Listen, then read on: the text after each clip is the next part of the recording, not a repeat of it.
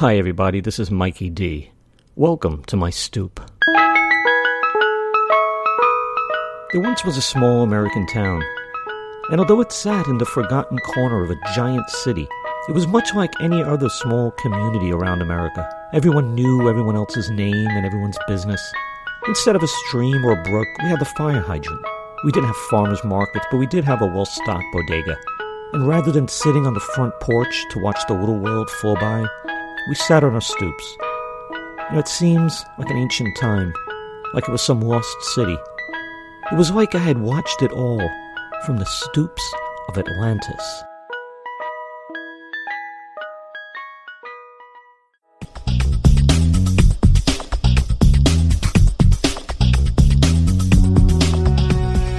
Assignment Zodiac by Michael DiCerto. It's another mission for Agent 21. This time, he has to travel all around the world to get the blueprints of the Death Ray, piece by piece, from different agents, each with the name of the Zodiac. But he must beware of Gemini, spies from Russia, Capricorn, spy from Cuba, and Scorpio, the spy from China. Will 21 bring the blueprints back all in one piece to the U.S.? Read on.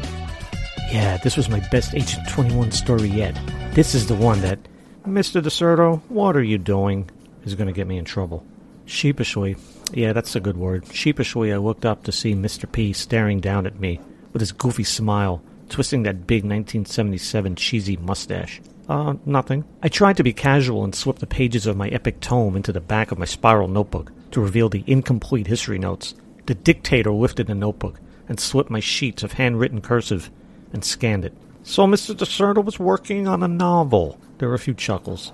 He wants to write the great American novel. He doesn't care about learning. He wants to be the great American novelist. Yeah, you damn twit. As a matter of fact, I do. It was right out of Pink Floyd's The Wall. Get back. I'm all right, Jack. Keep your hands off my stack. New car, caviar, 4-star daydream. Think I'll buy me a football team. Absolute rubbish, laddie. Get on with your work. The class was in an orgy of guffaws. I peeked across the room to see if she was laughing, my grammar school crush. Yep, she was giggling with the rest of the brain surgeons. You can tell you're real friends in situations like these. Only 3 people weren't laughing, as I could tell. My good buddy Howard was probably writing his own story. Linda, a sweet and smart girl who was always too classy for this kind of nonsense. And my crush's sister, ironically, who too was above this sort of tripe. Having embarrassed me enough, Mr. P placed the pages back on my desk and returned to the board. Michael, pay attention. The great American novel can wait. I sat, fuming and humiliated. I looked at the clock. It was 1:45. Just a half hour and prison would be over. I hated being stuck inside. School always felt like a prison.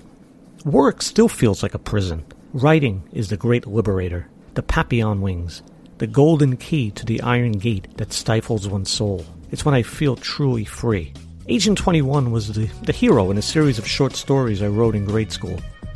Me and Howard started out writing superhero stories, original ones based on Marvel Comics characters.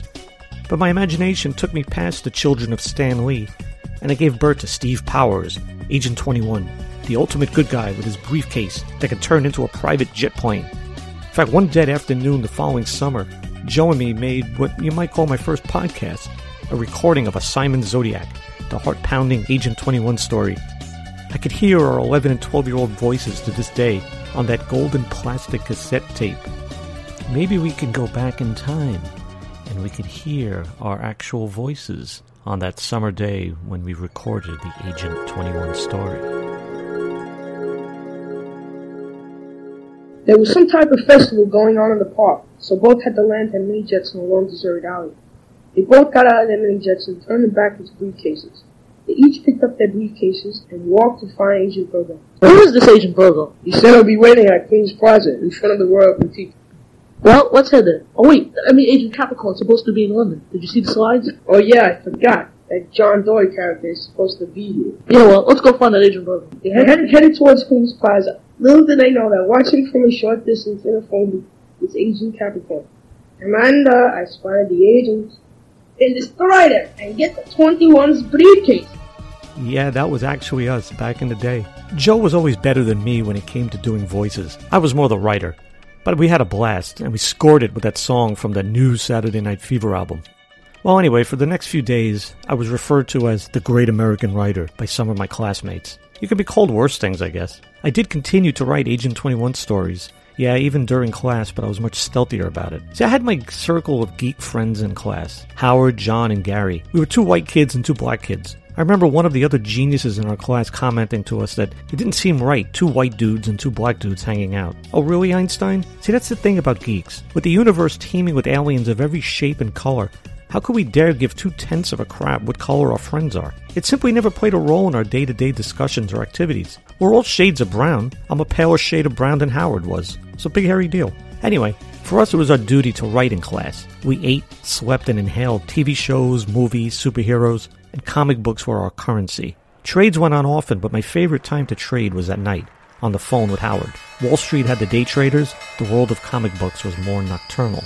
Me and Howard would have these long phone calls. He was hilarious, and he would do over-the-phone practical jokes and let me listen. He would place the phone on the floor, sneak out of his apartment and ring the doorbell of his neighbors, and then run while I cracked up at home.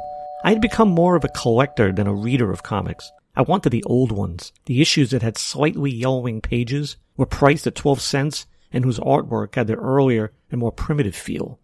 They just seemed more magical. Howard and me would review our issues, usually hero by hero, team by team, making mental notes. Then we would begin the bidding, the offers, counter-offers, an over-the-phone handshake, and the next day the merchandise would be exchanged in the schoolyard before class started. Howard had something else that grabbed my interest. A series of books I had become very excited about. The Hardy Boys, with their blue hard bindings, fun cover art, and great adventures to read with a flashlight under the covers. I ate them up. They had all the ingredients I needed to satisfy my USDA requirement of literary adventure. I probably had half the Hardy Boys catalog. Fascinatingly, Howard had all the others. How could that have possibly occurred? What were the odds? Astronomical, beyond anything Vegas could account for. Flashback a few weeks earlier. Now, Howard whispered, keeping an eye on the entrances to the library. Our school's library was small, but it had a nice collection of books, though most were placed on the shelves way before I was born. Heck, before Aristotle. I remember an atlas that still listed Atlantis as a great place to visit. The Book of Presidents ended with William Henry Harrison and something about him having a cold. My favorites, though, were the books on astronomy and mythology. But they were old, too. I mean, this book on astronomy, it said the Big Bang was going to happen soon. And the book on mythology, it said Zeus, yeah, he was a good kid, but he had kind of a god complex. I got a million of them. I get no respect. Anyway. I grabbed 3 volumes of the Hardy Boys books and shoved them in my book bag. We had been doing this any chance we could, each taking turns swiping the books. Our respective collections were growing. We all know that kids at the age of 11 and 12 are not always the brightest bulbs in the deck. Stealing a series of books from your own school is not the best choices of activities. One has to wonder about the motive. Is it the corruptive influence of unregulated capitalism? I mean, did we feel a need to own the books, descending to the depths of theft, rather than to just read them when we wanted and share with the rest of the school? Or was it the thrill of the swipe, donning the costume of art thieves? Were we getting off, sneaking in and pilfering these works of art, and then trading them in this underground comic book market? Surely the gaping space with the bright blue books that sat would sooner or later grab the attention of the school's librarian. And guess who held that job? Yep, you guessed it, my mother. Yeah, not the brightest Ginsu in the set. Mike, I want to show you something, my mother innocently said to me one day after school. My mind raced. A new kitty? A puppy? A brand new go-kart with a 455 horsepower engine? An official Red Ryder carbine action 200-shot range model air rifle with a compass in the stock and this thing that tells time? Oh, wait, that's another story. She led me to the old wooden bookcase that was jam-packed with all sorts of science fiction, young adult, classic, and about 20 or so blue-binded black market tomes. Where did these books come from? She asked. Holy freaking crap, I was busted. How did you figure it out? She must secretly work for Scotland Yard, the FBI. Maybe Mr. P was a rat. Which books? I was going to play dumb innocence, plead the fifth. If that didn't work, insanity. The blue ones. She was oddly calm. Very odd for an Italian mother. My mind raced. I was walking on Pleasant Avenue and I saw them. You saw them. Liar, these are from our school. She grabbed one of the books and opened it to the inside cover. Naturally, I did not bother to remove the card holder that was attached inside with the huge lettering, "Property of Holy Rosary School." Yeah, I was a dead man. "How did you get these?" I traded comic books to Howard for them. See, I guess this is why I never joined the Mafia. Never rat out your friends, and always keep your mouth shut. I wasn't technically lying. I mean, I did leave out one small detail. That I was Howard's accomplice in the great Hardy Boy book heist. I had swiped them too, and I had traded for stolen merchandise. "You little sons of Bogooch, you're gonna bring these back." I dropped my head and nodded and mumbled how it was impossible for a guy to make a profit with all these socialist regulations. If a guy can't steal, how the heck is he gonna get the upper hand? Oh well. I called Howard and told him the bad news. He had all my comics, and there was no way he was returning them to me. What did the ancient say? Caveat roberus libris comicus emptor? Let the thief who steals books and trades them for comics beware. But we did have to return them, and he had no choice but to be my accomplice in the great Hardy Boys book return. That Monday I packed all the Hardy Boys books into a Macy's shopping bag and tried to look as inconspicuous walking to school as I possibly could. We could ill afford the usual hang out in the schoolyard before the first bell routine. There would be too many questions asked, too many curious eyeballs, maybe even from a teacher.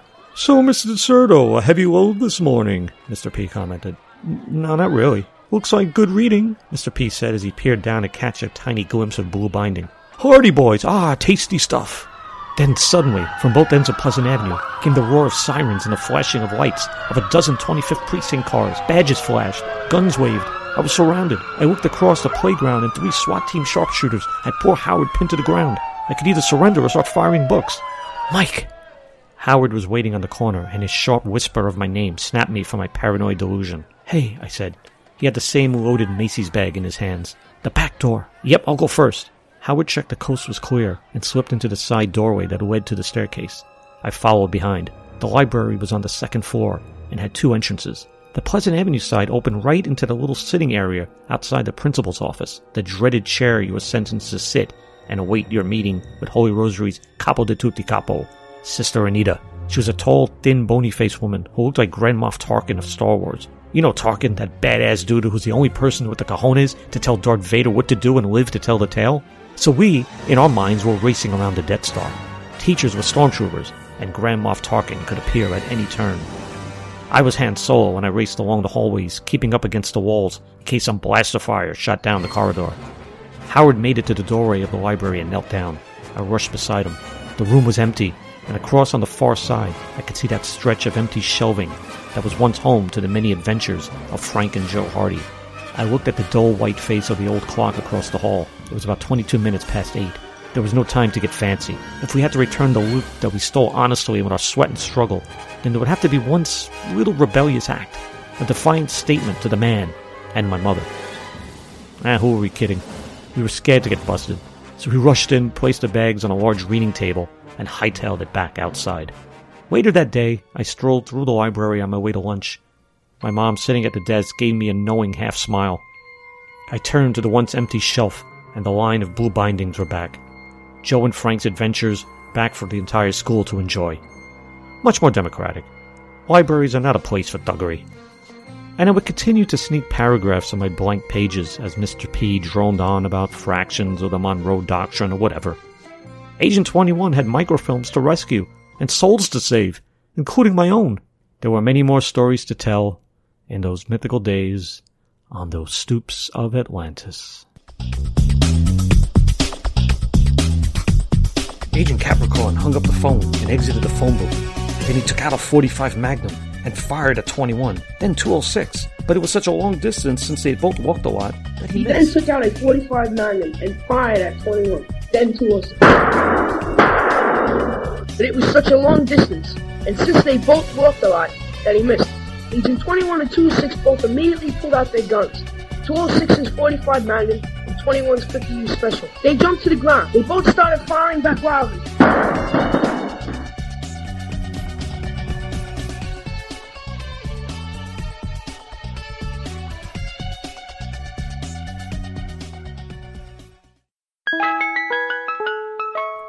This has been The Stoops of Atlantis with Mikey D. Stay tuned for future episodes as we journey back to that ancient mythical land that actually existed, East Harlem. And please join the Stoops of Atlantis Facebook page, follow me on Twitter, and subscribe on YouTube or iTunes. See you next time.